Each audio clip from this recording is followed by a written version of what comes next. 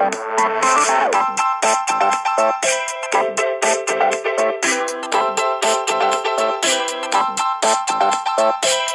you think it would be fun or funny to do, you know how so many podcasts start off by people just chatting and then going, no, we're recording. We've been recording the whole time. We could do that if you want to. If you've got an idea to lead it and do that, then that's fine. Oh, do you know what? There's a SofaScore app. I've dedicated so much time and attention to SofaScore. It's good. I just thought I'd get SofaScore up so I'd have the same amount of stats. We're so factually precise on the podcast. Okay. Yeah. I feel a bit bereft away from my sources, and SofaScore are telling me that they've got an app, which, quite honestly, is life-changing. Nice bit of Foley sound there. I know. Nice bit of stuff for the... Oh, and Sheffield Wednesday versus Shrewsbury Town, the featured match. They knew already what my interests were. Really? Were that tawdry. Good stuff.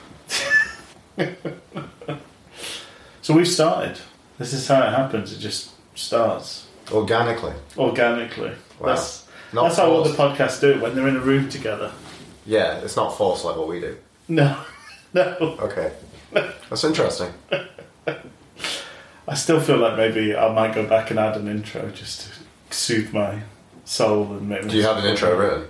No. You don't have an intro written? But I can do it later. So do you? You sent some business about a train. Might do that. But in the absence of that, I'm Richard Miller, one of the hosts of Different Gravy. This is a very different version of Different Gravy. We're in the same room, can you believe it? Events have conspired to first off put off our in-person recordings and then present us with another opportunity for one. Yeah, so should I just go ahead and take this opportunity to do my little piece, Rich, and just fill the listeners in as to what kind of transpired over the past You can do. week and a half. So we did our Christmas episode, which we put out on Christmas Day. We were planning to put that out on Boxing Day, but then Rich had an idea to put it out on Christmas Day, which I thought was really, really sweet gesture. So I hope everybody who listened to that enjoyed that. It was fun to make. During that episode, you could probably hear me coughing. So what I felt, we recorded on the 23rd of December, the evening of the 22nd. I came home from seeing a friend, not feeling so good, and tested negative that evening for COVID. Christmas Eve, I tested positive. So now kind of joining me, I think I'm on day 10, I'm out of isolation now. But all of this means that my plans to go back to my new adopted homeland of Canada are severely delayed. So here we are. Now I'm someone who I'm free. I guess I'm probably still a little bit virulent, but hopefully a lot less so. Rich and I are recording this in his house at a distance. The windows are open. So there is some degree of precaution we're taking here. But no, I desperately wanted to see Rich and to do this opportunity, to do a podcast in person, to see my dear friend Rich. So here we are. And what a treat it has been to see you and share a veritable feast of football of course, in today's Shrewsbury versus Sheffield Wednesday football match. Sure. I mean, I thought we'd have a delight of putting the Sunderland performance away midweek. When I say midweek, it was Thursday, so... Oh no, that's more pushing towards the weekend behind us, but yeah, Sheffield Wednesday, the mistress is a gift that keeps on giving, so... Yeah, and they say that misery loves company, and the company of SWFC PLC or Sheffield Wednesday 1 or 1 through 3, however the ownership structure works, that company certainly have managed to make us miserable today. So we will get onto that. There's plenty of time. It's been a week for Wednesday where we've suffered pretty much half of our league wins all season in the space of about 4 days, which is fantastic. We've gone from having... Half our league losses, half our league losses, yes. Half our league losses. And we've gone from having the longest unbeaten run in all of the top 4 divisions to being on a pretty terrible run now, with very few wins scattered amongst draws and losses. But anyway, there we go. News-wise, there's the sort of half news that... Have we got a drop, Rich? We do have a drop. I don't know how this is going to work in this setting. I can tidy up in what they call post in the TV world, but let's give this a go. Breaking hoo-hoos. That's definitely not going to be loud enough. I thought I had a beautiful timbre, even if you have to do that in post, Rich. That was beautiful. Thank you so much. To put us on a news footing. The first bit, I think, is probably the fact that Lewis Wing was going to be recalled, about to be recalled, but then wasn't recalled. Yeah, something weird that I think a lot of people spoke with such conviction that it was happening. I guess the weird thing is, if a player would be recalled, I think we've noticed that happening in the past, right? That has happened previously during something we've been aware of during our fandom of Sheffield Wednesday. Because recalling loans is a pretty new thing in the kind of context of footballing history, right? Yeah. It's I suppose it happens in certain situations. We've had loans cut short because of injuries and form and things like that previously. I guess if a player's not playing, Lewis Wing has racked up a fair amount of appearances for us. In this case, it would have been to solve a sort of numbers crisis that they're having at Borough. Chris Wilder never one to moan or feel hard done by. Oh God, no! That's completely against his character, Rich. Presumably whining on to the FL that he couldn't fulfil the fixture list, and them saying, "Well, you've got 5 or 6 senior players out on loan. Yeah. If you call a couple of them back, you can probably play the match." So Lewis Wing would have been one of those players. I can only presume that they saw his performance against Sunderland and decided that a ghost, 3 kids in a jacket, a scarecrow, anything would be better on their bench than Lewis Wing at this point in time. One of the weaker baddies in a particularly uninspiring Scooby-Doo episode. Scoops, it's a terrible footballer. And you'll have a moment where they're like, hang on, we don't remember Lewis Wing being from the beginning of the episode. And the more memorable ones, the more, maybe Daft... No, I think Velma kind of brings up, says, no, we did see him, he's just that forgettable that you forgot who he is. And then Scrappy Doo takes his mask off and it's Berahino all along. Oh, there we go. Scrappy Berahino. Yeah, so he's not gone, not yet. No. Again, it's a shame it's not true. I would like to think there'd be a cash saving that we could probably put to something better use somewhere else. And I think also it maybe said that there would be a knock-on effect with Alex Hunt probably coming back from Grimsby as a result from that, which I don't think would be the worst thing in the world. I mean, Lewis Wing has been a monumentally disappointing signing for Sheffield Wednesday. He has. And interesting, I think we've maybe got 2 different kind of calibers of Lewis Wing performance to talk about in the 2 games we're going to cover today. Obviously, Sunderland in midweek 1 loosely, and then mainly as now if we're recording this post Shrewsbury.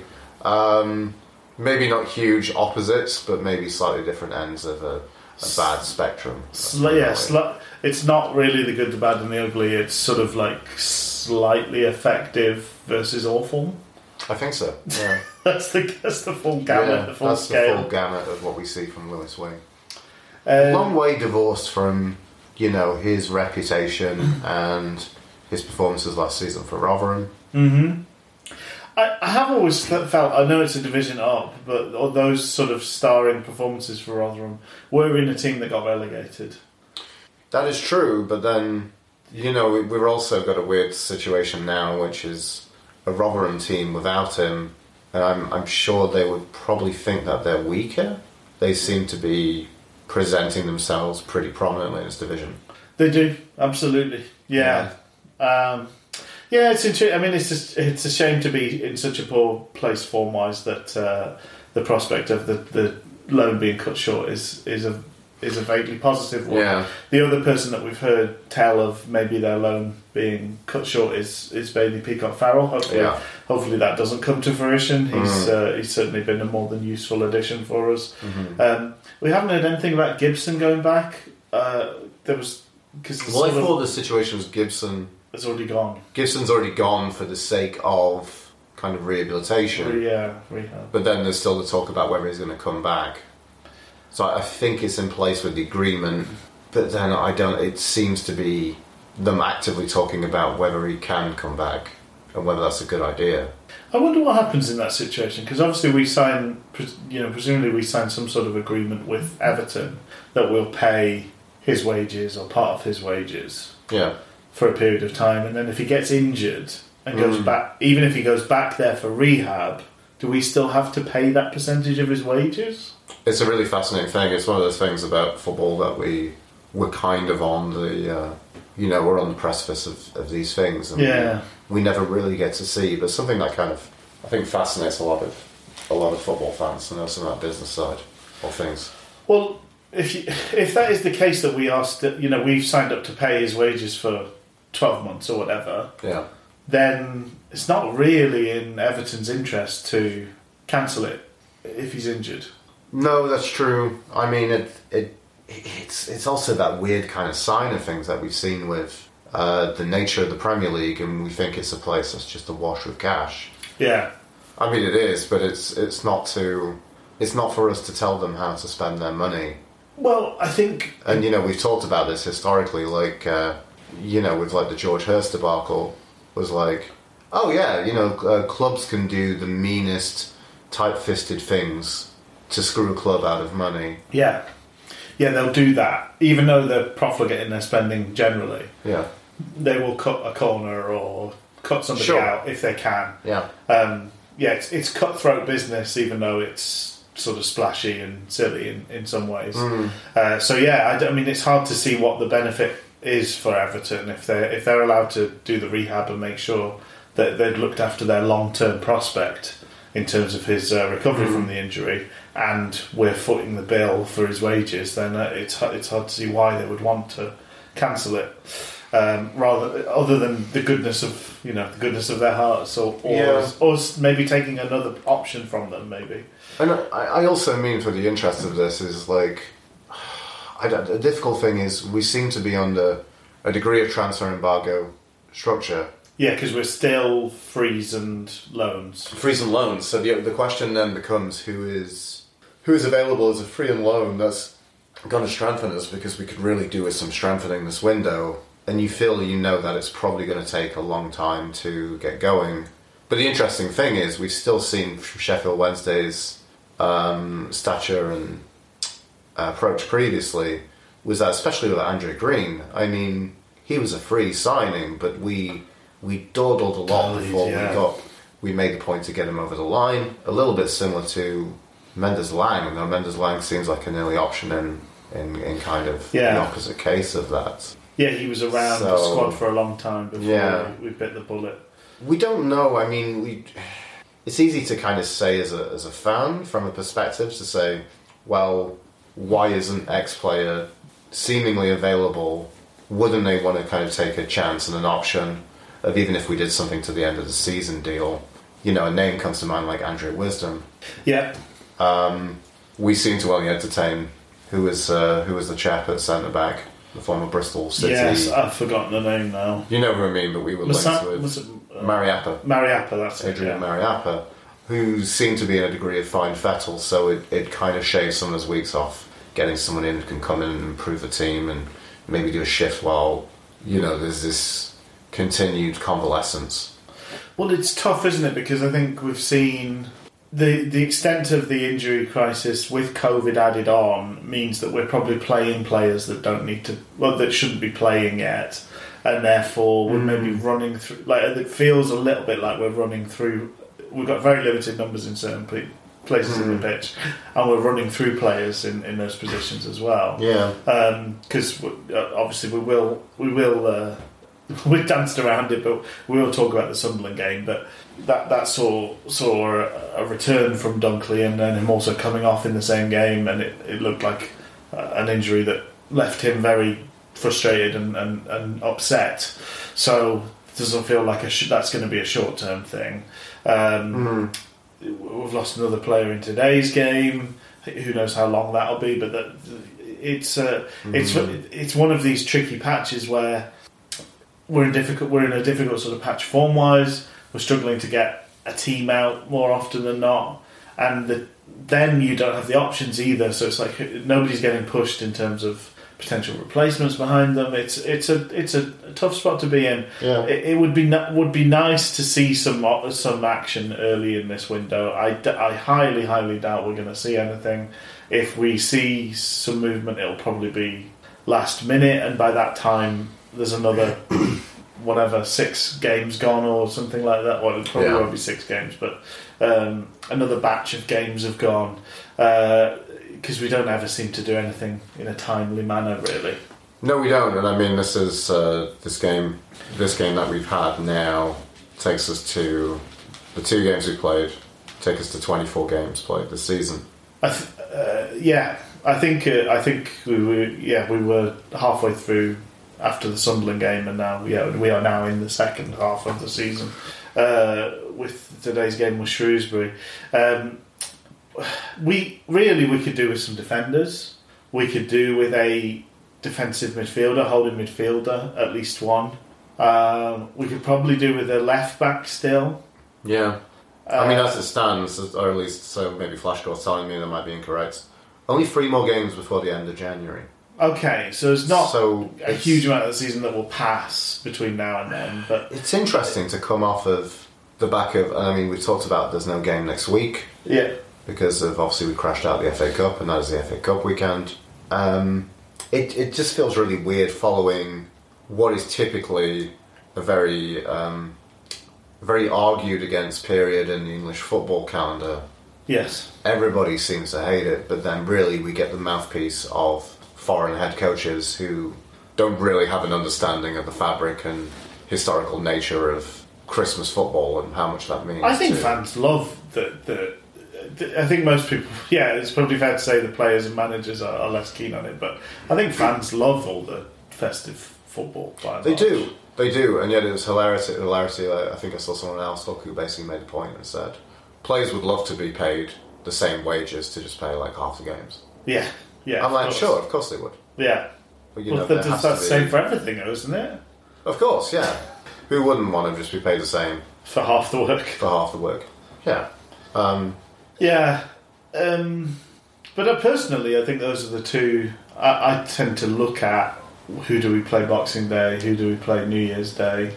Alongside first game and last game of the season. Those are the fixtures that I tend to look at first. Yeah, no, it's very much the mentality that it's a treat for everybody involved. I think everybody's having a bit of a festive break from work most of the time, unless you work in an area which is pretty predominantly busy in that. But yeah, everybody kind of enjoys the kind of feast. It's about binging on the finer things in life. So cheese, wine, football. And awful third-tier football for a Sheffield Wednesday fan. So, should we talk about... I don't think... So if we're talking about binging on Christmas food, Rich, what would you say the game against Sunderland is? I'm wondering whether it would be like a very poor bubble and squeak. It certainly left me, in terms of that poor lower league football feast that we're talking about. I was stuffed to the gunnels with the desperately poor third tier football. I was as full as Mr. Creosote in The Meaning of Life. I could not take another wafer thin mint on top of the great steaming pile of another wafer thin Berahino appearance. Would you like another wafer thin appearance? Yeah. Would you like a wafer thin performance from Sheffield Wednesday's very own Crappy Do? Yeah. Come on, it's only wafer thin, says Darren Moore. Yeah, we should probably do it. So I put back to it after a very merry COVID-mas for all. First game of football in how long was it? It was 20 odd days, I think. It was the 11th of December, I think it was. Wasn't it? That we last played, and that was the victory out away at Crewe. It was one of those where Darren Moore sort of said, I think it's almost been, and then gave a very, very precise. He's like, I think it's almost been 9 days and 6 hours since our last game of football. Said like a jilted lover who missed their ex who absconded on them. I mean, it's only been like 2 months, 3 days, and 14 hours since we last. Nothing compares to since we last embrace. Yeah. Yeah. So following a long break, we got to weirdly go up on a weird day, which I think was kind of... Rich and I were talking about the fact that, like, you know, football players cannot play a game apparently 2 days afterwards. The only time that apparently is acceptable for that... is if the calendar says they have to. Which is Easter. Yeah. It is. Good Friday and Easter Monday. Yeah. Is the exception for that. But the rest of the time, if there's a game 2 days, then it gets postponed. So it seemed to be... Sunderland put 3 past Donny. Yeah. You know, the Gary McSheffrey train, which we've heard a lot about today. Thanks to Radio Sheffield. They lost on the 27th, so I think that was the reason why they played on the Thursday, which was a shame, because I really hate playing games when other teams aren't playing at the same time. Yeah. To be honest, I don't... Well, I don't... It doesn't... affect me that much, to be honest. I don't mind who's playing when, but it never works in my world. But I think also mainly it doesn't work because it's a midweek game for Sheffield Wednesday. Yeah, which is it's a game of football for Sheffield Wednesday. That's true. Yeah, we're not very good at those, are we, Rich? No, I mean we'd be an alright football club if it wasn't for all the football. Oh, it would be a fucking great football club. Yeah. But we welcomed. There was a few surprises in the starting lineup. So we've had COVID in the camp. We haven't heard who's got COVID. We haven't heard who's affected by it. Who's still out. But we know that we've been part of calling off fixtures like the Burton Albion fixture on Boxing Day. That was both teams that couldn't fulfil the fixture. They didn't have enough fit players. So presumably there's a swathe of Wednesday players. Yes. Who have just come off the back of COVID, are currently suffering with COVID, who knows? And I guess that's also part... We can't use it for an excuse on the performance, although I'm sure Darren Moore would love to. But there is an interesting dimension now to look at, like, it's a changed lineup today. But then how much of that is... Nobody covered themselves in glory from the Sunderland game. But then I think there's a degree of that, but I also think there's a degree of rotation. There are people. He does like to rotate. We know that. We know he likes to rotate, but I think there's a lot of niggles, and I mean it's probably going to be the case if you've had like a very big disruption to your training schedule, which we seem to know has happened. Sorry. Do you not think, though, in part, the lack of players during the run up to before Christmas, before Omicron sort of got its teeth in? The lack of availability of players actually might have saved Darren Moore from himself. So we actually had some consistency in our lineups. We actually did play the same 11, or 9 or 10 out of the same 11 each game, and it allowed us to build a bit of form.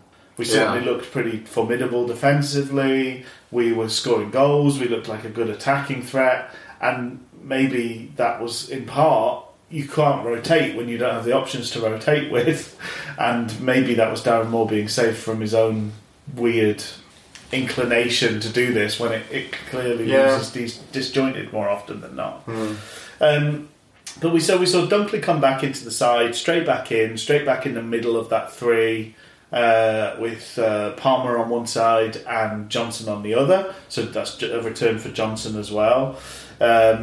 Mendes Lang making a debut and playing on the left-hand side of the wing-back position. Jack Hunt on the right there. And then that slightly familiar sort of Bannon wing, Deli Bashiru. in the middle, and then Patterson and Gregory up top. I didn't think we started that badly. I mean, we talk about how the team doesn't tend to react very well to having breaks, whether that's within a game or from games. But a reasonable sort of start to things, but then it all did sort of fall apart. I noted very early doors that Dunkley was looking shaky. There was a couple of times where he looked harried in pretty light possession, under pretty light pressure in possession. He just looked like he was sort of a bit behind the play. He looked rusty, which is probably fair enough. Some players are able to be out for a long time and come back and look like they've not missed a beat. Some players, it takes a while. They have to sort of work their way into form. So Dunkley is clearly one of those men that needs time on the pitch to find himself. Unfortunately, he wasn't given the time to do that. And they made a lot of hay out of our left-hand side. Johnson being backed up defensively by Mendes-Lang was not a good combination, and that let Sunderland get ball after ball in behind our defence, and we just weren't on our mettle in terms of defending that ball in behind, and the first showing of that really was the goal, which happened just 11 minutes into the game. There was a question of offside, so I think I must confess I've not seen it back since watching the game live. But did you think he was offside? At the time I did, yeah. I mean, it's one of those interesting things that it's the angle that we're getting when we see it. It's the one focus, stock angle. The focus that goes when you kind of switch your focus from what's happening with the ball to where the Sunderland. So it's Ross Stewart, isn't it? Ross Stewart eventually went on to bag a hat-trick and is one of the top scorers in his division, I believe. He's got a good few goals, and we I think we made him look a pretty handy striker. We didn't give him much of a challenge. Yeah. But he looked big, he looked sort of mobile, made good runs, and strong enough to cause our defence headaches time and time again. But I think it was actually a very good run from him. So I think it was sprung, but there was just sort of snuck in behind. He ran off Palmer's shoulder, snuck in behind Dunkley, and then ran off Dunkley when the ball went through. Yeah, and maybe the first occasion where I wondered if Peacock Farrell could have maybe done a bit better for a goalkeeper of his calibre. Yeah, we've seen him come out and do very well in those situations previously. Yeah, I wondered if I might have been one of the situations. It seemed a touch weak. I think he was probably a little bit slow off his line. We just didn't look prepared for them playing it in behind us, and it kind of caught us time and time again, unfortunately. That's all they did, though, wasn't it? Right? I know, but we didn't react to it. We didn't drop deeper as a defence. We didn't push. Because Bailey Peacock-Farrell, one of the things you could say to him is, well, stand on the penalty spot, be like a sweeper keeper that's going to cut off that option for them. We didn't react to it at all. We just seemed to let them do the same thing to us again and again. It was a bit like a couple of seasons ago we played against QPR, where they insisted on a very high line and kept getting caught out and just didn't change. And I suppose once you drop a goal behind, 2 goals behind, then it's quite difficult to drop your back line because you want to push forward and try and get back into the game. So you end up in a kind of catch-22. I use that confidently, having not read the book. I'm sure I've absolutely nailed the context. About 70% of people who use a catch-22 reference haven't read the book, though, Rich. I just remember a lot of anal sex. That seems. I started reading the book a couple of times, and that seemed to be the main thing that went on. Okay, take your word for it. And I don't know how catch-22 fits into that. But there you go. Let's move on. Yeah. But he finished very calmly. I think, regardless of Bailey Peacock-Farrell's position, once the shot was struck, there was nothing that he was able to do. I think he could have put himself in better position to stop it, but I think it was well steered. So around the half-hour mark, that's when Dunkley went off. He was sort of punching the floor. He was very talkative, talking to the physio staff. It felt like something I wonder whether it's just a straight reoccurrence of what had happened previously. It felt like somebody talking through, like, it's that thing again. That's what felt like the tone. He looked pretty upset and pretty angry about it, but had to go off. So what we did in response was we brought in Brennan and put Palmer in the middle of that three at the back, which did not help us against the height and strength of Stewart at all, unfortunately. We did have some highlights. Hunt had a really lovely effort on goal where he cut through and the defence was really worried about where he was going to play the ball, so they just completely sort of parted and gave him a clear run, a clear sight of goal. And he hit a pretty decent effort with his left foot. It just unfortunately was straight at the keeper. Unfortunately, Hunt followed up a bright moment with an absolutely stinking moment a couple of minutes later. He played a blind pass inside, which Alex Pritchard raced onto. The defence just completely, in the same way that Sunderland had run away from Hunt, we ran away, backed off. Pritchard, absolutely nobody challenged him at all, and he laid the ball through to Stewart, who again finished really calmly. Similar sort of goal to the first one in some ways. It went into the same side of the goal, same sort of finish. Again, you question Bailey Peacock-Farrell's positioning slightly. You certainly question the fact that there was no pressure on the defender at all, no pressure on the striker at all. He looked very decent. He's someone we've been linked with previously, Pritchard. I thought he looked very decent all game long. Was he sporting an unfortunate ponytail? Or like a man bun, a mun, as people sometimes refer to? That could well have been the case, Rich. I think you may have been more vigilant in that department than I was. That's the first half, really. That's the first half. So 2-0 down. Was it 3-0 down at half time? I thought it was... Oh dear, now I'm questioning. I mean, it was hard to pay full attention once we just started getting our little botties whopped for us. I'll double check. It was.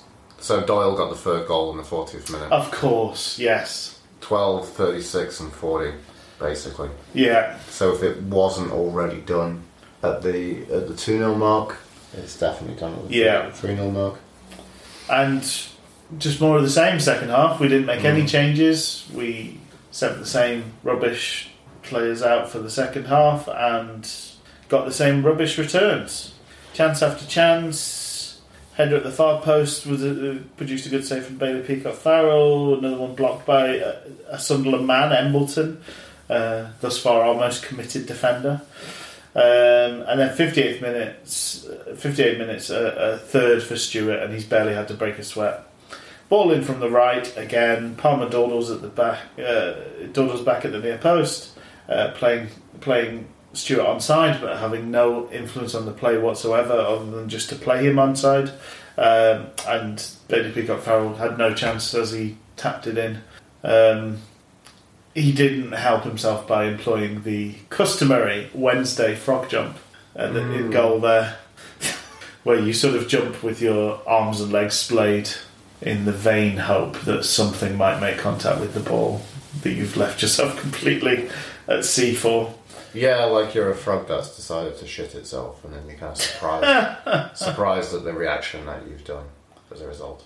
A worrying kind of Sheffield Wednesday goalkeeping virus, isn't it? It is, that seems kind of embedded deep in the toe. It's become almost like the throw-ins, one of these things that's now passed through generations.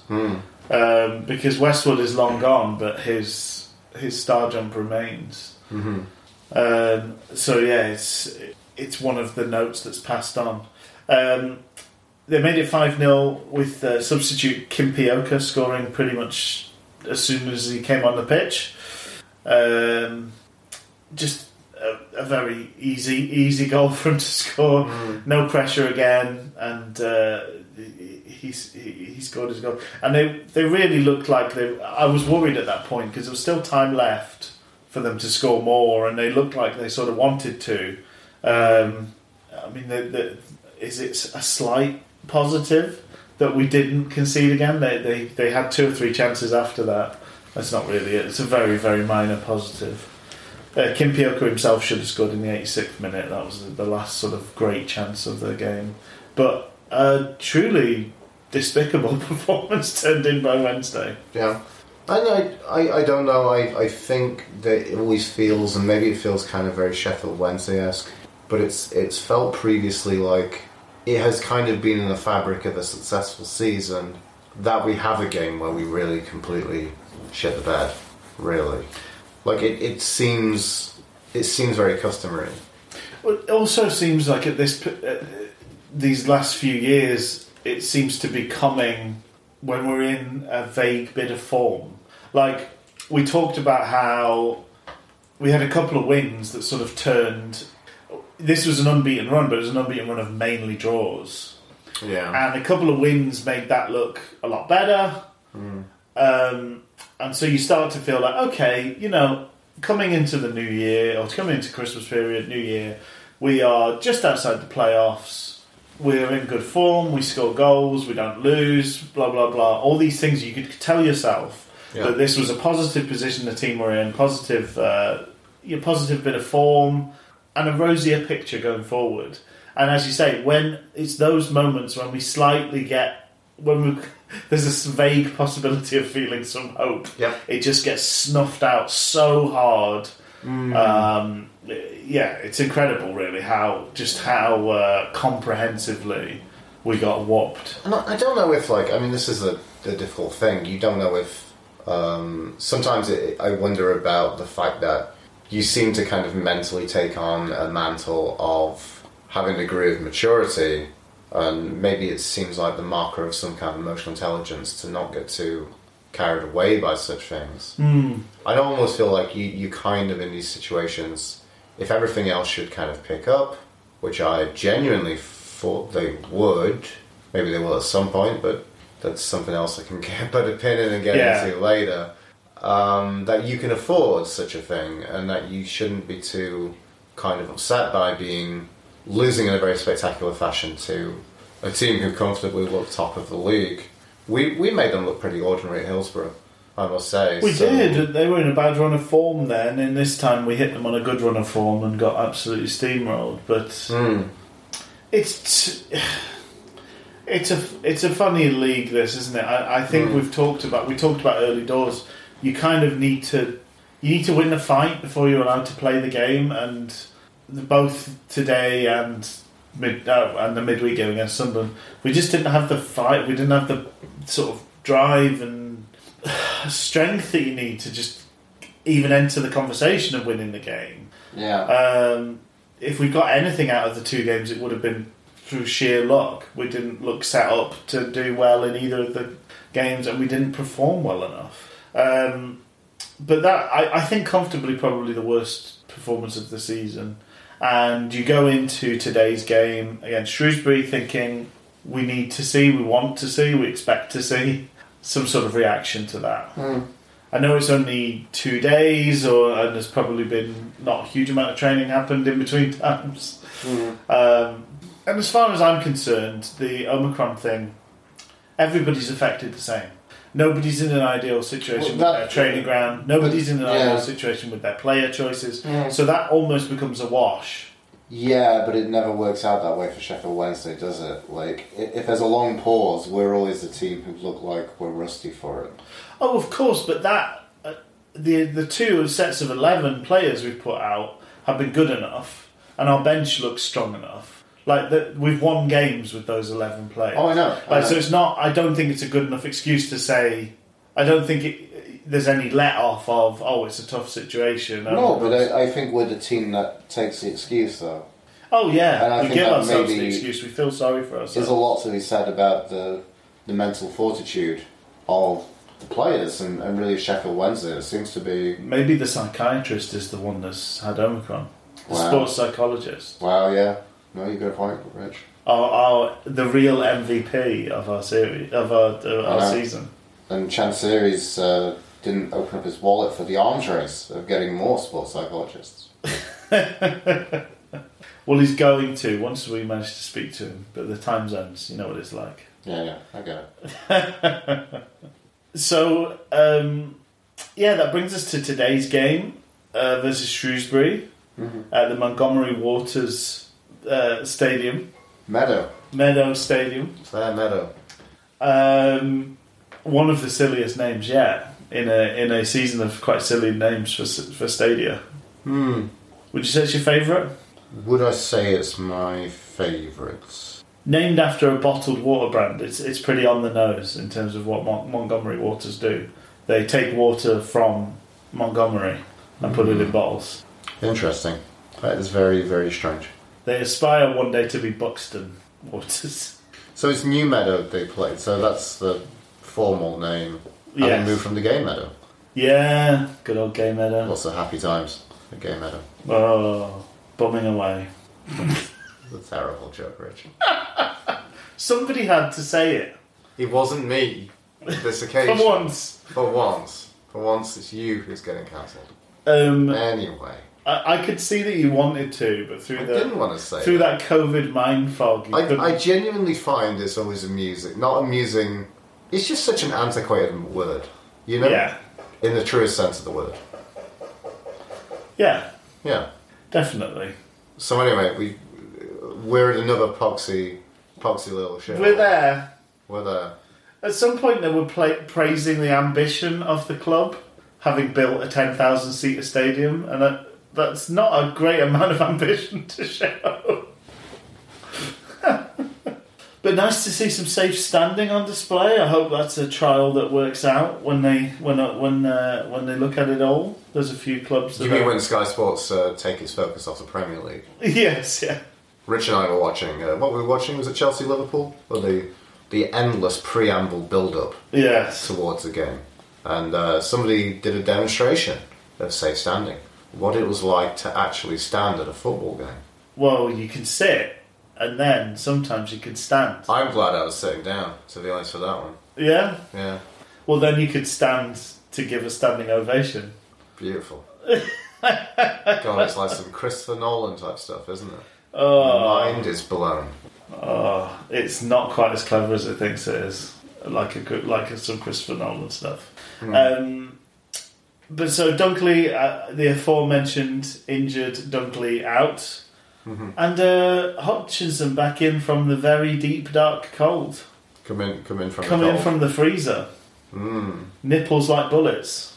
And this again, to give formal confirmation to Wednesday night, that Lewis Wing is still at Sheffield Wednesday, because he's just to provide reassurance that little glimmer of hope that we might bring somebody else in has been snuffed out. From a pretty poor performance midweek, I must say. Yes. Adeniran back, and Berahino making a rare start. And some of the absences, there's no Florian Kamberi. Mm-hmm. No Windass. No Jacunt. No, Jacunt. And obviously the new freshly signed youngster Boateng. Boateng made the bench, yeah. Which is, he's our 23-year-old under-23s player, isn't he? So presumably there's some sort of eye on the first team for that young man. I put Strange originally in my notes were Strange first 10 minutes, then it was Strange first 15 minutes. I think I ended up with Strange first 20 minutes was my last gambit in that regard. It was sort of a mixture of frantically paced but fractured as well. Like when the ball was in play, it was all 100 miles an hour and really lacking quality, and then but then the ball was out of play a lot. The ref was very heavily involved in the game. It was really bitty and slow as a game. And not really much in the way of chances, sort of half chances for both teams. They were putting some quality in from out wide. We sort of looked useful to a point, probably till we got to about their third of the pitch, and then it all fell to pieces. Do you find it interesting? Like, I made the note to you, Rich, when we were watching the game together. I said, like, you could see that it looks like they've shortened the pitch. It's narrowed with the new Meadow. Yeah. I'm not going to give it its awful sponsored term because it's just shit. But like that seemed to kind of really amplify the ball, the game being played at the throwing line. Really. Yeah. Well, that's the sort of weirdly ironic thing is if you make a pitch really wide, we've seen it at Hillsborough before, we've had managers make the pitch really wide and then actually conversely what that makes teams do is play quite narrowly, and having quite a narrow pitch tends to go the other way, that people play quite wide, because you're looking for the spaces, really, or you're looking to close the amount of spaces. So having a narrower pitch means that, both teams probably end up trying to use the flanks more, because the middle becomes so congested. But that didn't really, give us any great advantage. Oh, no, it didn't, no. That's not the point to work for Sheffield Wednesday, right? It's to do with Shrewsbury's game plan for however they want to dictate their mentality for this season, or however it is until they make a decision to change it. I haven't heard about changes at Hillsborough for a long time. Like, I know... I remember... well, it was more pressed with Irvine, wasn't it? Like, somebody else did make the point about Irvine and said... like they were talking about Alan Irvine, it was, I think... He spread the pitch, and but then Megson said it's ridiculous. It's like Wembley and made it a lot narrower. That feels like the last time I heard anybody talking about the width of the pitch. So I don't know whether we're still. Which is funny, because that completely buys with the mentality that you're putting across. Yeah, because it was very much a mentality. We didn't really use wingers. It was a very compact kind of negative spine under Irvine. And, we mentioned... Yeah. I mentioned Tom Sawers last week, spoiler. Yes. But, he was a player who was a centre mid who was kind of employed on that kind of flank. Oh, yeah. Right? To great effect. Sure, and we had a bit more of a wing play under Megson. That's one of the things he kind of enjoyed. We sort of played O'Connor on a wing, didn't we? We did play O'Connor, but that was kind of like a tight right type thing, wasn't it? It was kind of a bit like we can only afford to have one kind of midfielder. So one winger who can have that kind of excitement and give us that. One at a time. Yeah. One at a time. So, anyway, to come back to today, like a lot of the game was played out on the sidelines, and just incredibly bitty affair. So that doesn't work for Wednesday, because we also did, as you say, we're never good at throw-ins. That's never something we practice or have any mentality with. Including one moment, I think in the second half, which was defensive throw-in, which was at Palmer looped it up for Berry to give a leaping salmon type header flick up into the air, which was especially shit. It was especially poor. It was just a lot of bad start, bad mentality from the get going. The opening notes we had, the hilarity that we had some of the worst Radio Sheffield commentary on the feed today. So we had Adam Oxley. It's a new low. But apparently he's now called just Adam. So he's everyone's friend. Everyone's friend, and we all know him on first name basis. So it's Adam and Brian Laws. So Laws was Bri. The opening notes of Laws saying that Wednesday need to get them on the back foot, and then we casually and badly struck it around the back. We did the usual thing of playing it short. That is more of a philosophy. It's not something I'm completely against, but I like it when it's mixed up. But didn't you? So I thought at times we did try and mix it up, and probably more as the game progressed. But we just did it very poorly. Like Bannon's ball. How many times Bannon tried to hit Berahino over the top or with a diagonal ball and failed? Yeah. It's probably 5 or 6 times. But that's again another recurring theme of this game of football, was that continually Bannon is making the bad choice. Yeah. Bannon could not play a simple pass in this game to save his life. No. It really overcomplicated things, turned down better, easy options time and time again. Seems to have some sort of personal gripe with passing to Corbeanu. I remember it took a long time for him to pass to Reach. He never used to pass to Reach, he'd always go long. And then by just about, with 4 years into Adam Reach's stint at Hillsborough, then he was maybe allowed to get the ball from Bannon. But there was several times Corbeanu was in good space and not. Bannon just sort of swiveled and did something else or passed it back. Or some of the better things, I think, I'm just looking through my notes from the first half, it's a bit of a patchwork kind of quilt. I know there's a great deal of stuff to kind of talk about. We had a good driving run from Adeniran, and he had a drive which went over on the 6th minute. Yeah. Recalled that. There was a moment which I made a humorous note to hang out with Rich and said, I like the run from Johnson, said Rich for the first time ever. Speaking of that man Johnson, he did a really excellent ball in on the 16th minute. Yeah. He did a great cross, but then Berahino just couldn't get there. He also didn't look like he wanted to get there. Well, no, that's another thing as well. I think that's maybe probably where my generosity towards Berahino ends. I'll be honest. Some of the worrying moments came 25th minute. Yeah. Palmer did a very huge block. Yeah. So had some very worrying defensive moments there. That brings us to, it's another enforced defensive substitution. Yeah, so Patterson had collided with the Shrewsbury left back fairly early on off the pitch, and they both received treatment. But then, following Palmer's block, he was injured, and Patterson actually went off the pitch at that point. So we saw Brennan again making a appearance in the first half from the substitutes bench. Mm-hmm. And the switch in this case was that Palmer went out to right wing back. Mm. Brennan came on, yeah? That's right, yeah. Yeah. Yeah. Bailey Peacock-Farrell really handled a couple of... There was some decent crosses from Shrewsbury, and he handled them pretty well. I think we were lucky that they were angled towards him rather than being slightly better. Mm-hmm. But they sort of managed to get down the flanks whenever they wanted to, whenever they needed to, and got good quality possession in those areas, which we didn't have a similar route through their defence.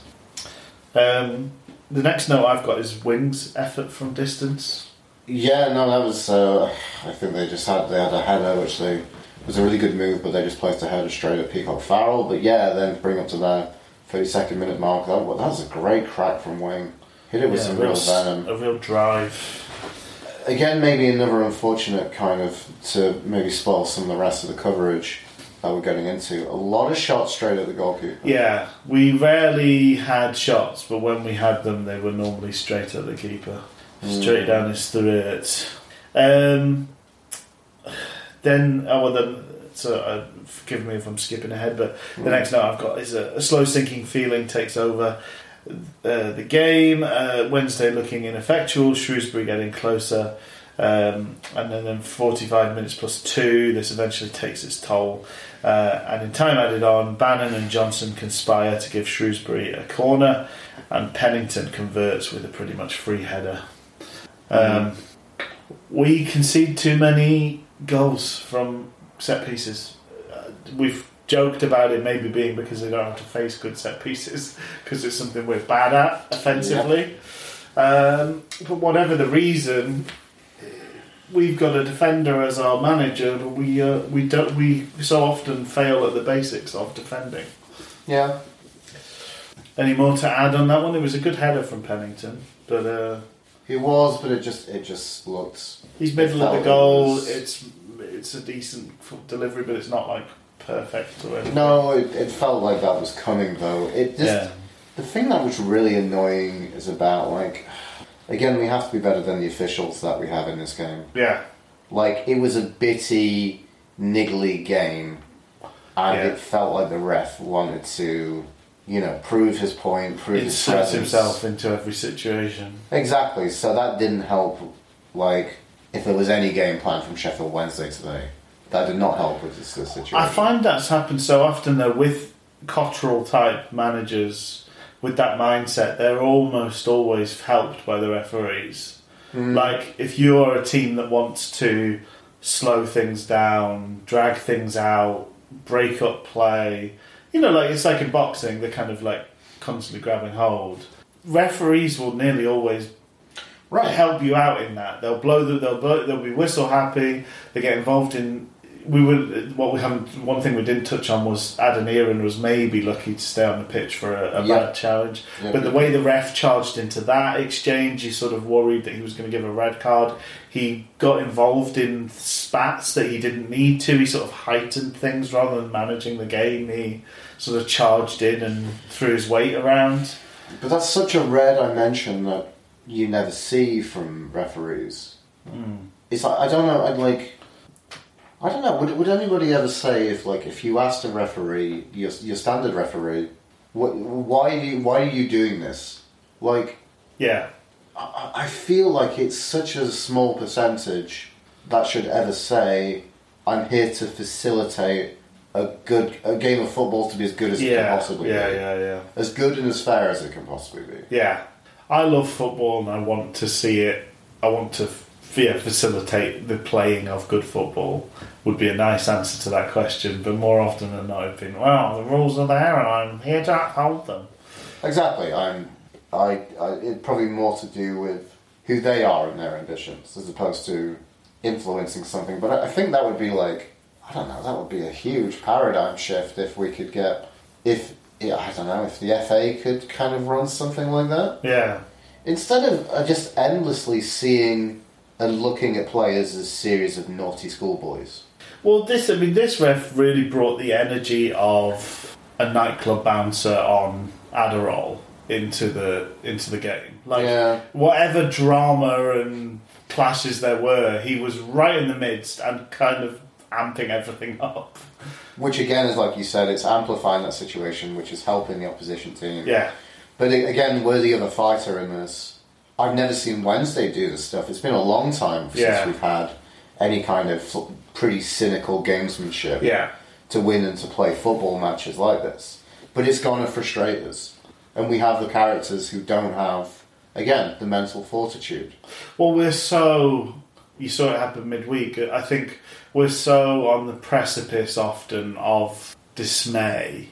Like, we let in that one goal and it's heads down, sulking, feeling sorry for ourselves. And that, if you're then a team that's like, great, we've got our noses in front, we're just going to, like, spoil the game now. It feeds into it because we're feeling hard done to, and, like, it just feeds into our kind of almost surly teenage attitude as a team. It just sort of exacerbates it. But so often I just feel like the ref is almost like managing the game alongside the bad manager, because they're officious, and it's so many times in this game he told people to go back like 3 feet or 1 foot or whatever when on a throw in. Honestly, who can be bothered? Like, what does it matter? But there we go. It's an awful half of football, really. It was. I mean, I said at this point, and I mean it.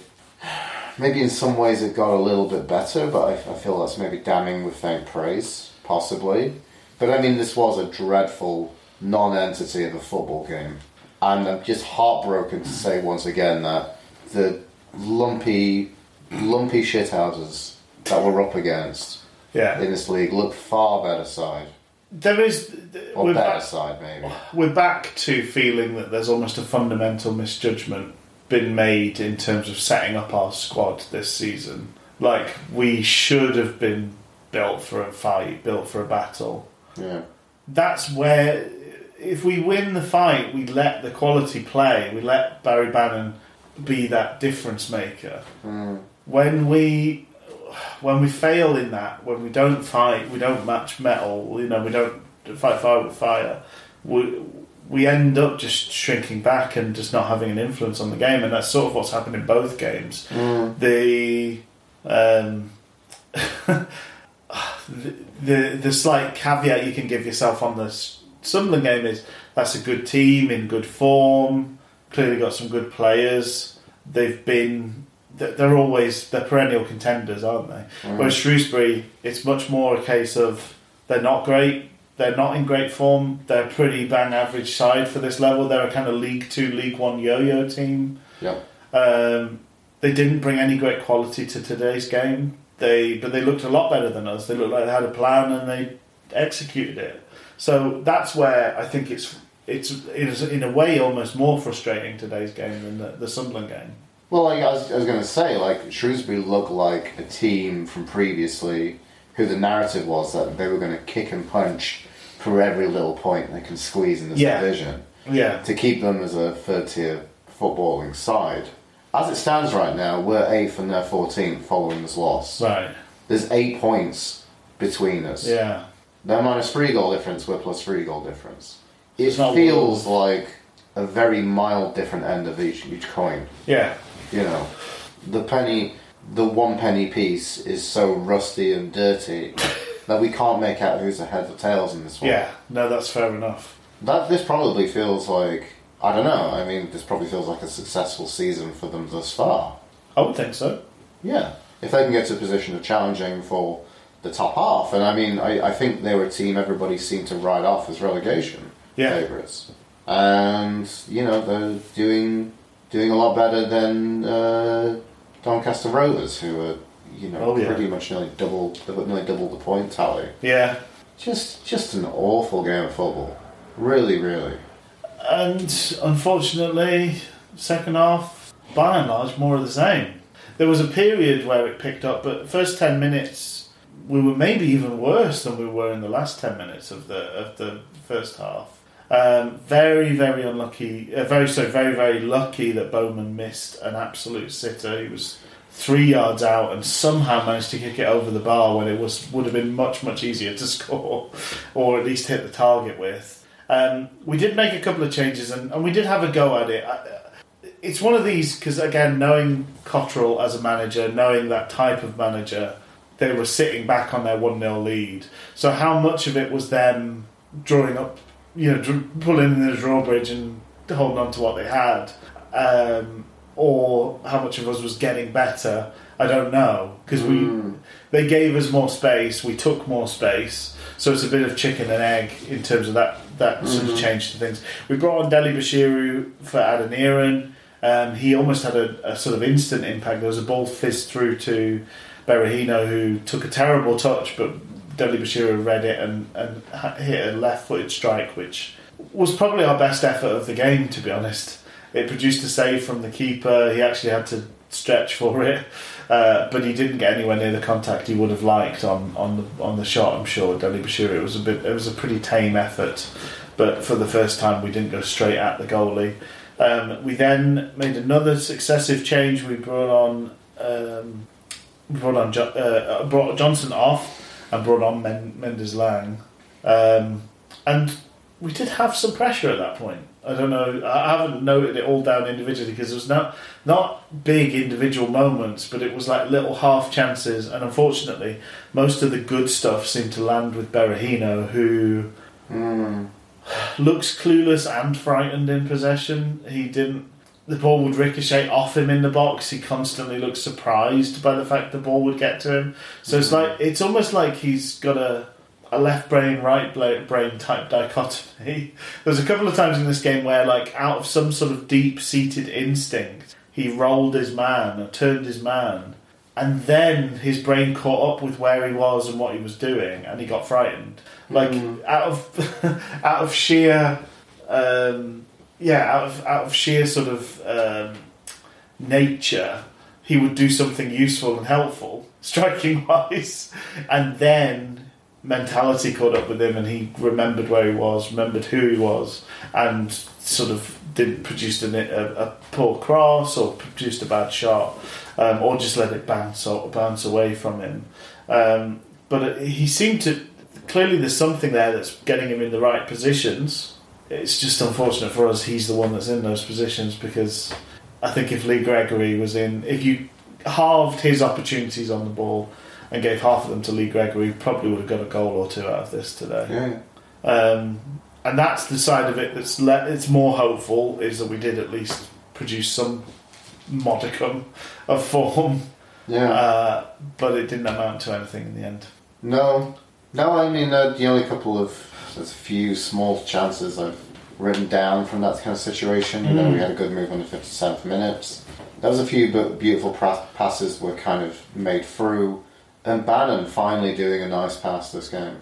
And that was the one that it came into Berahino, and he just completely bottled it. He was shanked off the ball. Yeah. But it just... Again, it that looks like, I don't want to be here to win this in this situation. The ball then kind of came to Deli Bashiru, who kind of mishit it, but almost mishit it in. Yeah. 67th minute, that was another good effort from Lewis Wing.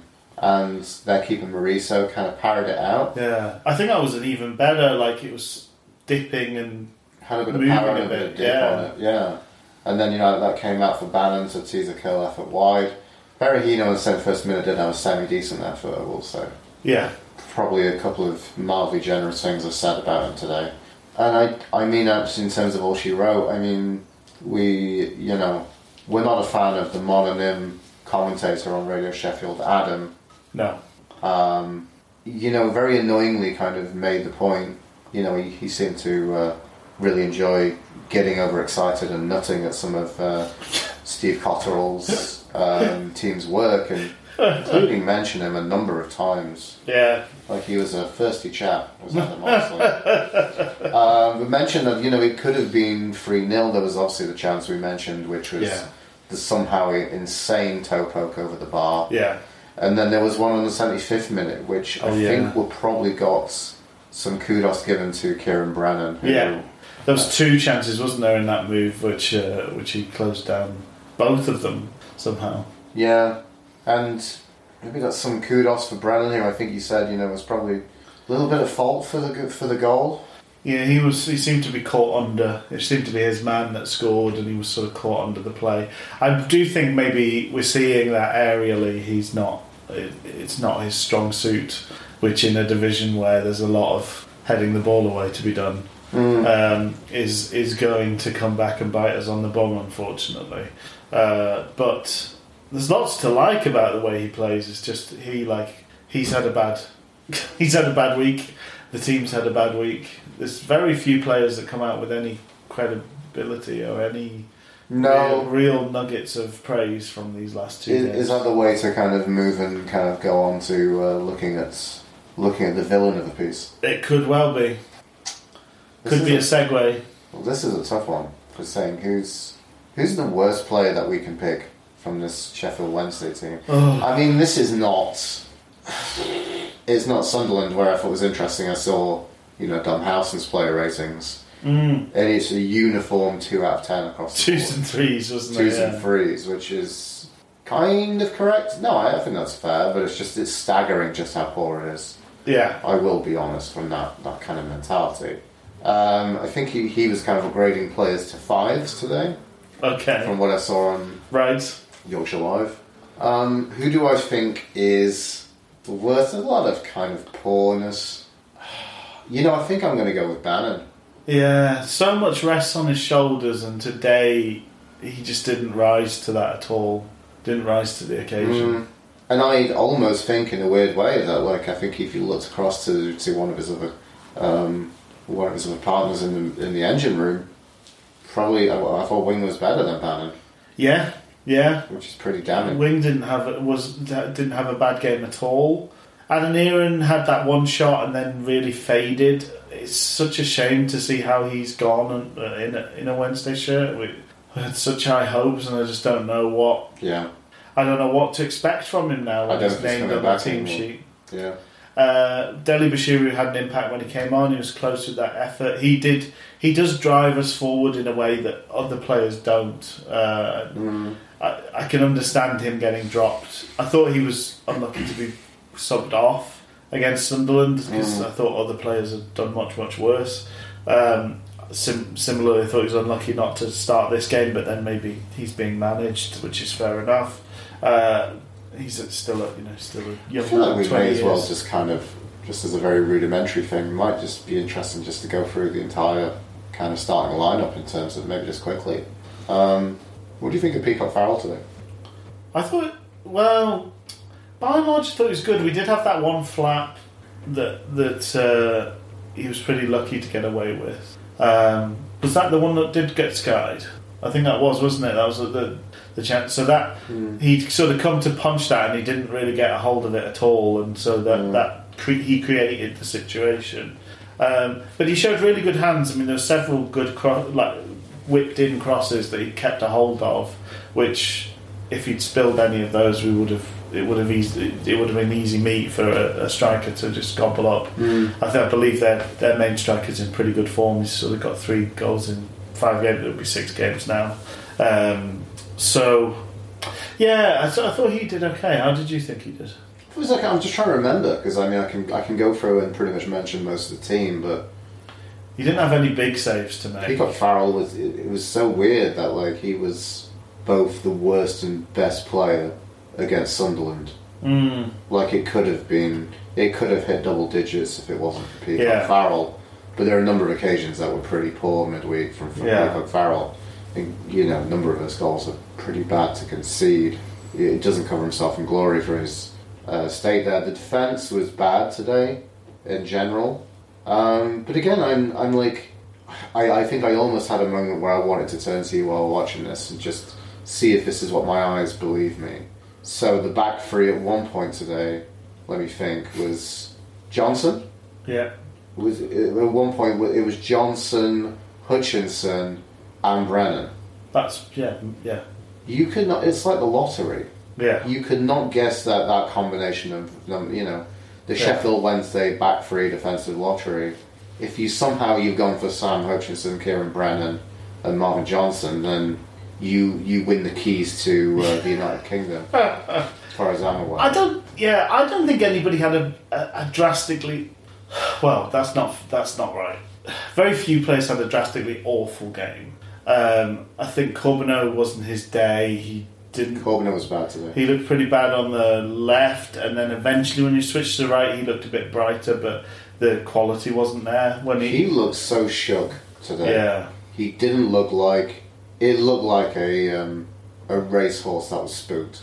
Yeah, I don't know whether that's being involved. involved. Firework and Corbeanu. Yeah, just doesn't want to play. No, I thought Hutch was broadly fine. I thought Johnson had a bit of a spell of kind of. I thought he was unlucky to go off though. I know, but I can see like he did give the ball away a couple of times. I think he was looking a little bit leggy as well, especially with Corbeanu being poor today.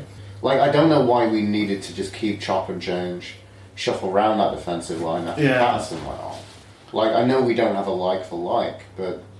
Yeah, because Palmer played right-sided centre-back, right wing-back and left-sided centre-back during this game at various points. Just showing off his versatility. No, it's interesting. Yeah, so it's interesting. I thought it's a Corbeanu not his best day, but not actively like creating problems for other people, just not creating good moments for us. Same for really most of the defence, although I thought Brennan should have done better for the goal itself. And there was a couple of halfway line headers that he missed, and it could have caused problems in behind. Patterson just wasn't on the pitch long enough really to have that much of an impact. I like him out there. I like his enthusiasm out there on the right. It's a big loss to lose him in this game. Position. I don't know if it'd been a good thing to have him on the pitch during this, or whether he's just going to get riled up and then just lose his head. Yeah, no, it's hard to know. As I say, Wing, this is probably one of his better performances, which is damning with faint praise, but it's some praise for Lewis Wing, which is in and of itself kind of nice.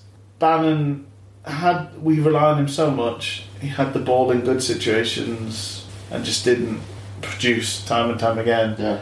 And unfortunately, when he did produce, he's picked out Saido Berahino as one of the people he will pass to, deemed worthy of his balls, and he's not worthy of the balls. Stop passing to him, Bannon. Yeah. Well, that's an interesting thing with like I think we said this on the other week when we did our half-season player ratings.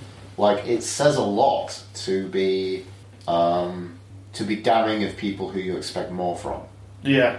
So, carrying on with that theme, Bannon gets the award for worst performer of the game today. But, I'm completely overlooking Berahino. Yeah. Who, as we know... Because his expectations. Yeah, because I don't expect anything from him anymore. He's Moore's mate. Yeah. He does anything remotely okay, and I'm impressed. Thankfully, because he's going to do fuck all, because he's shit. Yes. He's really bad. Yeah. I don't know where he's going to go after this. I'll probably skulk off to the Greek 3rd division or something. I don't know. I think Hutch will put in a good word at Paphos for him. Paphos? Get you in a Paphos, mate. Mate, I can get you in a Paphos if you want.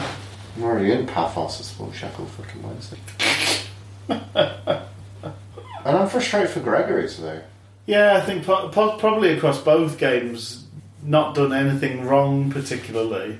I do think both games kind of show us where he's not quite what we like. He's been a great signing and he's been great value. He's not what we needed really.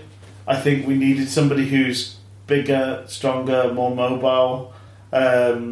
he's more kind of working angles and working things. He's not quick enough to be involved in the build-up play and get the goal at the end. Yeah, he seems to be yeah. able to do one or the other. And we so like.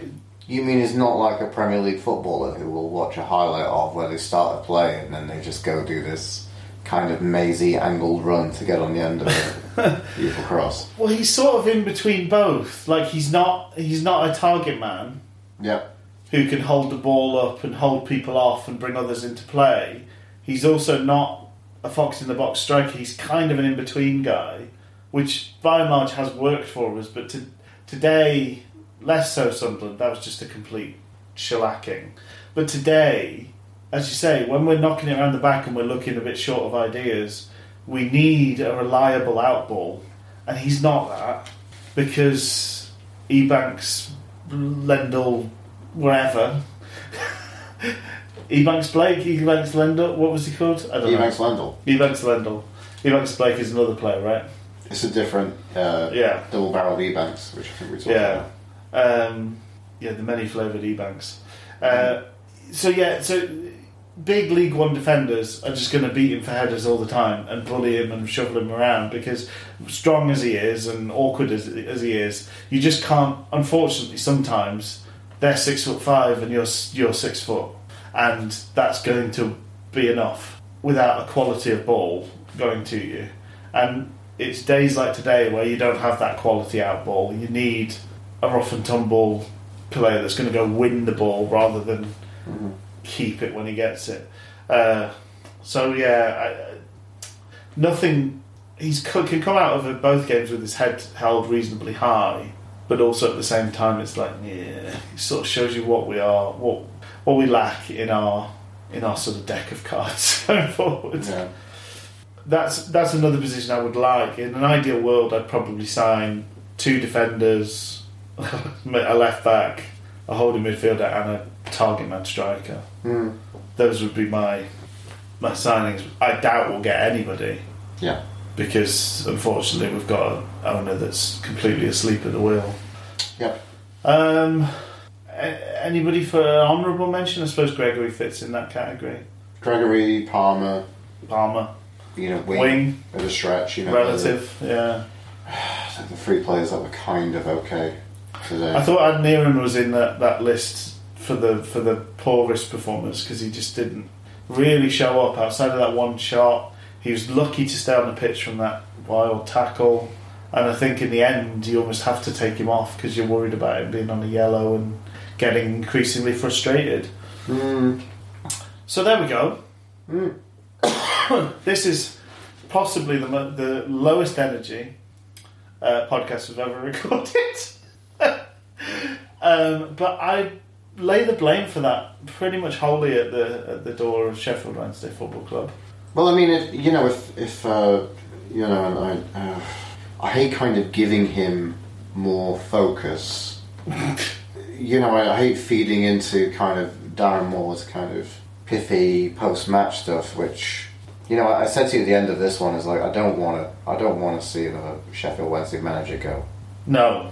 But you were saying how that's not going to happen because, Chansiri is asleep at the wheel. Yeah. I don't know, because I feel like there's so much, especially after midweek, fans have been clamouring for football and been so disappointed.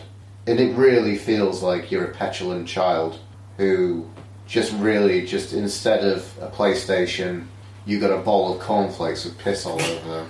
While like everyone else playing football, it's like your mates have got like I don't know. When I was a kid, I was always jealous of kids who would have like little mini motorised cars. I feel like they've got that, and I'm just like, trying to get some entertainment value out of my piss-soaked Frosties. But like, it really stings to not have any football for so long, and this be the thing we come back to. And 2 games in quick succession, and now again, I don't want to feed into that Darren Moore kind of thing, but like, there's plenty of time on the training ground now, unless touch wood, which is right next to me. If that is Woodridge, maybe it isn't. Unless there's another COVID outbreak now. Yeah, totally. And Another thing I want to make is a point is I did notice New York House Paddy Jones said on Twitter, it's like he put on, we just had the dying embers of the Chelsea Liverpool game on in the background before Rich turned it off, because we should really talk about what we're focusing on now and all this stuff. But like he was like, it's like watching Chelsea Liverpool is a completely different thing. It's like an alien beast, and I know it's a much higher quality of football. Yeah. But especially watching those two games in contrast, which has been our kind of focus for today. Yeah. Like, it's just chalk and cheese. They're so opposite. Yeah, absolutely. The thing I wanted to notice and make a note of, just going back to that whole thing with, like, the game being played by the bylines, these tight bylines, it was like some shit game that some teachers made up for PE that you're playing. Yes. That you tell people about when you go to university. You'd be like, at my school, we played this game called Bye-Ball, and we were around a line, and you're trying to explain the rules, and people will be like, that's madness. Yeah. And you're like, and you kind of accept it's a thing because you've been given it as a child. Yeah. So it kind of sticks with you, and you never question how weird it is. But that was the game we saw today. Yeah, absolutely. This has just struck a chord with me. So Mark Watson, the formerly Welsh, now Bristolian comedian, could there be anything more on brand than for me to support a football team about whom everyone says you're going to be great one day, but whose every move ultimately turns to shit? Good night. And then he said, meanwhile, you see Man United fans tweeting about how boring tonight's game was, a 3-1 win. Imagine thinking you could choose whether a win is fun or not. Twitter as a fan of a bad team is like eternally being in Harrods with rich tourists roaming around. Because it is, I mean, it's just like the scale of what's bad and what's good. These are unbeknownst levels of low. I think in terms of the managerial situation, all along, it's been hard to shake the feeling. Surely, all you can judge a manager on is, okay, these are the players you have, these are the resources you have. And increasingly, you don't actually have a choice over the players. There's kind of a committee that does that, or it's an agent is the friend of the chairman, and you sign players based on his list or whatever. These are normal situations. So you don't even really get choice over the players, but you get the players. And how you can judge a manager is, are they getting a tune out of those players? Are they... Of course. If this is a 7 out of 10 squad, are we producing 7 out of 10 performances? And if they're getting 8 or 9 out of 10, then they're a good manager. If they're getting 5 out of 10, they're a not-so-good manager. And it feels like... It felt like just before Christmas we were at the kind of vaguely positive side of eking by. So if this is a 7 out of 10 squad, it felt like we were maybe doing like 6.75 or 6.9 something. Yeah. These two games have been way, way down, and our average score feels lower now. Yeah. Even though it's only been 2 games, it feels like I'm looking at Darren Moore again and saying, you're just so close to a failing grade here. I know. And I wish we weren't riding this particular bit of the road. Yeah, but all we can do is just wait it out and see what happens, right? But it feels like the other promotion contenders, the scale is really good, not so good, and that's about it. And we seem to have brilliant and completely woeful in our locker. I don't think we've ever reached the mark of brilliant. Like, again, but the problem is, like... Well, the first half against Accrington Stanley, I thought we looked like an absolute world-beating team. I know that's one half of football. I know it's only one half, but we maybe touched 8 or 9. We had a half against Luton Town last season. Yeah. The relegation season. Yeah. And, like, we looked like absolute world-beaters. We just were so tired after that first half. And then we just was like, we're done. There's no energy left in the tank. Yeah. We're done steamrolling. We want to sit on the beach. Yeah. But maybe that first half against Accrington, if we were a 7 squad, we'd maybe touched 8.5, 8.75. Yeah, which I think that's the thing, is we expect the disappointment. I think that I've found that I think my revelations of doing this podcast with you, Rich, and chatting to you every week, is that there haven't been those moments of individual brilliance. No. And there hasn't been those collective moments of individual brilliance, like, mounting to the team. Yeah. Like, it hasn't been that. Like, Sunderland, Plymouth, they can have performances where they put 4 or 5 past a struggling team. we're not there. We're not that No. clinical. No. So I get that. In a way, I mean, we've had two really poor performances, which we had a goal difference of +9. Now it's down to +3. So we've lost 6 goals. No reply in any of those games. And no, not even really looking close to replying. No, Sunderland looked like we could play for another 4 hours. Yeah. And we'd never get close, even if they got tired as well. But, like, it's annoying because up till those 2 games was 6 points, and I feel like I've said to you for a number of weeks now, we look like we're so close to it. And I feel like we deserve it. But, like, the other teams just above us just seem to have better form than us. Yeah, you're looking at the league table going, how are we not a little bit higher than we were? And now it just seems like there's such a gaping gap. There's a gap of 6 points. Yeah. So... we're becoming also runs. You know? Yeah. I think that's the question, isn't it? I think Chansiri's got to... I now feel like we won't... I feel fairly confident saying this. I'd be pleased if this comes back to bite me, but I feel fairly confident saying if Darren Moore remains the manager, we will not, and we don't bring in another handful of players. Yeah. We won't make the playoffs. Oh God, no. And how many players do you think we need to get to the playoffs? I think at least 5, maybe more, and Wow. it's not going to be the ones I mentioned: two centre backs, a left back, holding midfielder, and a target man would be my minimum, I think. But even then, what will Darren Moore play them in the right position, or will he keep playing Berahino, or will he keep rotating? Yeah. So even then, it's not a given. Yeah. So from Chansiri's point of view, if it's my money and my investment, I'd be looking at it going, okay, well, we've got another year down in League One, making League One money, guaranteed now, if I don't make a change. Yeah. I'm not saying I want a change, but I think you have to then be realistic about expectations, because Darren Moore, it's just not consistent enough. And the fact that we are... Early on in the season, there was all this stuff, well, it's a project, blah, blah, blah, work in progress. You don't get away with that in December. The end of December, beginning of January, you can't be a work in progress anymore. We're not a project anymore. This needs to look like the finished article. And the fact, as a finished article, we can still produce the week of football we've produced is really worrying. Yeah. And it's really worrying for the season ahead. I think probably we're good enough to not be worried about relegation. No. But we, as you said, we're maybe 2 or 3 bad results away from thinking about that rather than the other end of things. Yeah. And those 2-3 results could just happen. That could happen before the end of January. But when comes the point that we, like, and I mean, it's different leagues, so it's different ideas. I mean, we would have loved this with the debacle of what happened last year. Yeah. Even maybe the year before, because that was a staggering implosion. Yeah.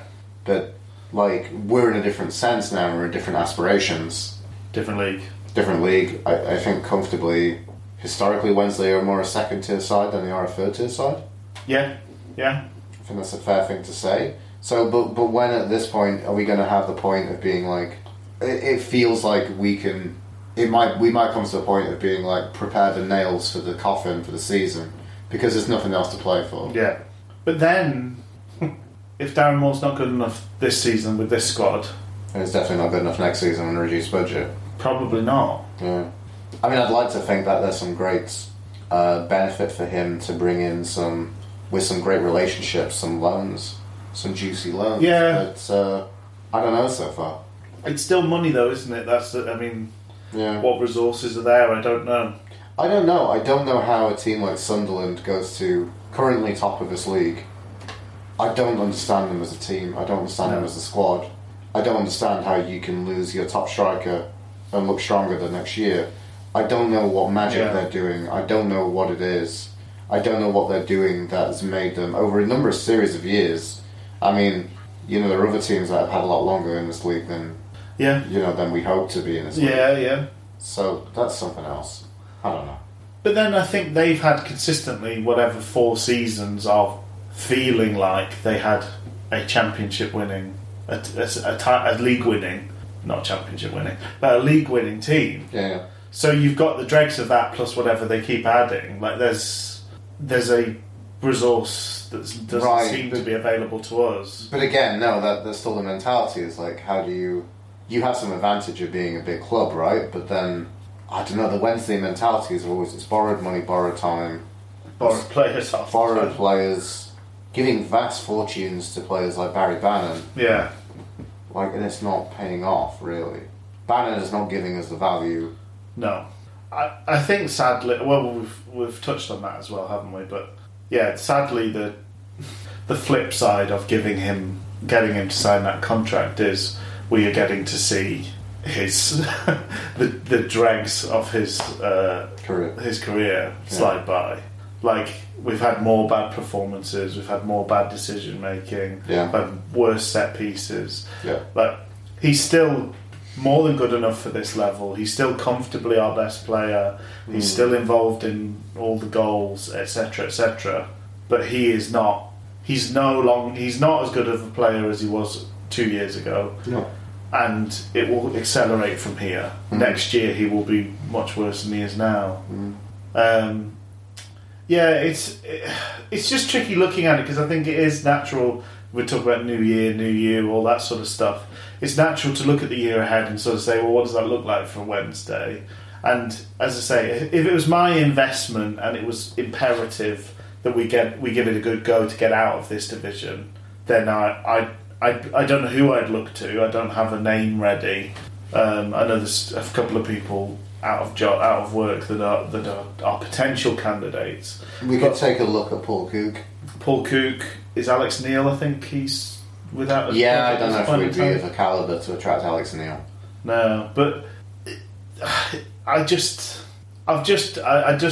much as I don't even know if I like Darren Moore anymore. It's funny how he so often gets caveated with he's a nice guy, but it's like it just seems hopeless. I don't know. I mean, there's just too many. I used to think under Carlos, give us a week and we'll beat anybody. Give him a week to plan and get the team ready and get a game plan together, and we could take on any team in that league and above. Like the Arsenal game, classically we had quite a few. We had a week before that Arsenal game. Like, give us the time to prep. I feel like we're almost the opposite with Moore.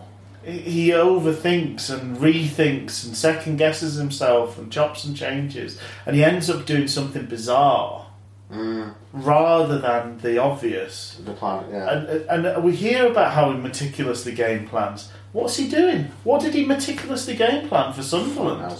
And there doesn't seem to be a fallback when it all collapses like a pack of cards. Well, that was the funny thing, especially if you think about Sunderland. Like the first home game we had against Sunderland where we won, we played a very high press. Yeah. And we really shoved it up Sunderland. Yeah. And they were not ready for that. No. But I don't know what the game plan was. Is the game plan just try and just fucking get through this game of football?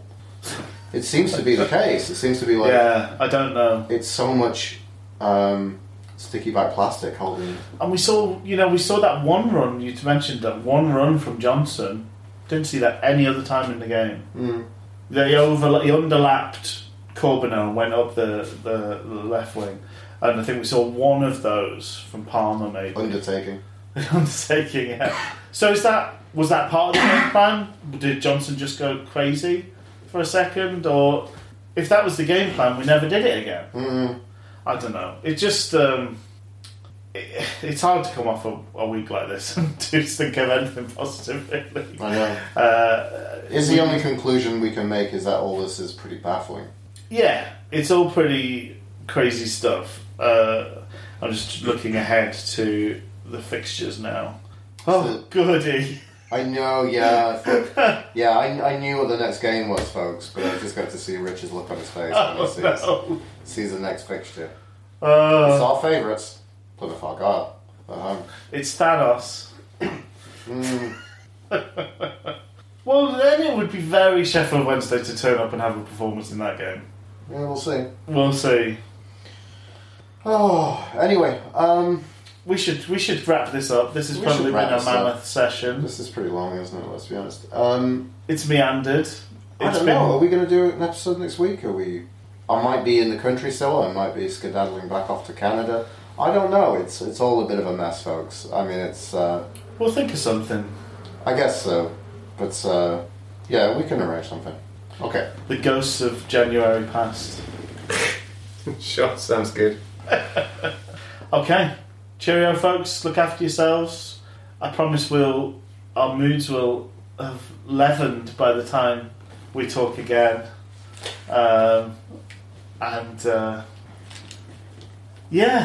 Stay safe. Have a good one, everyone. Bye-bye. Bye.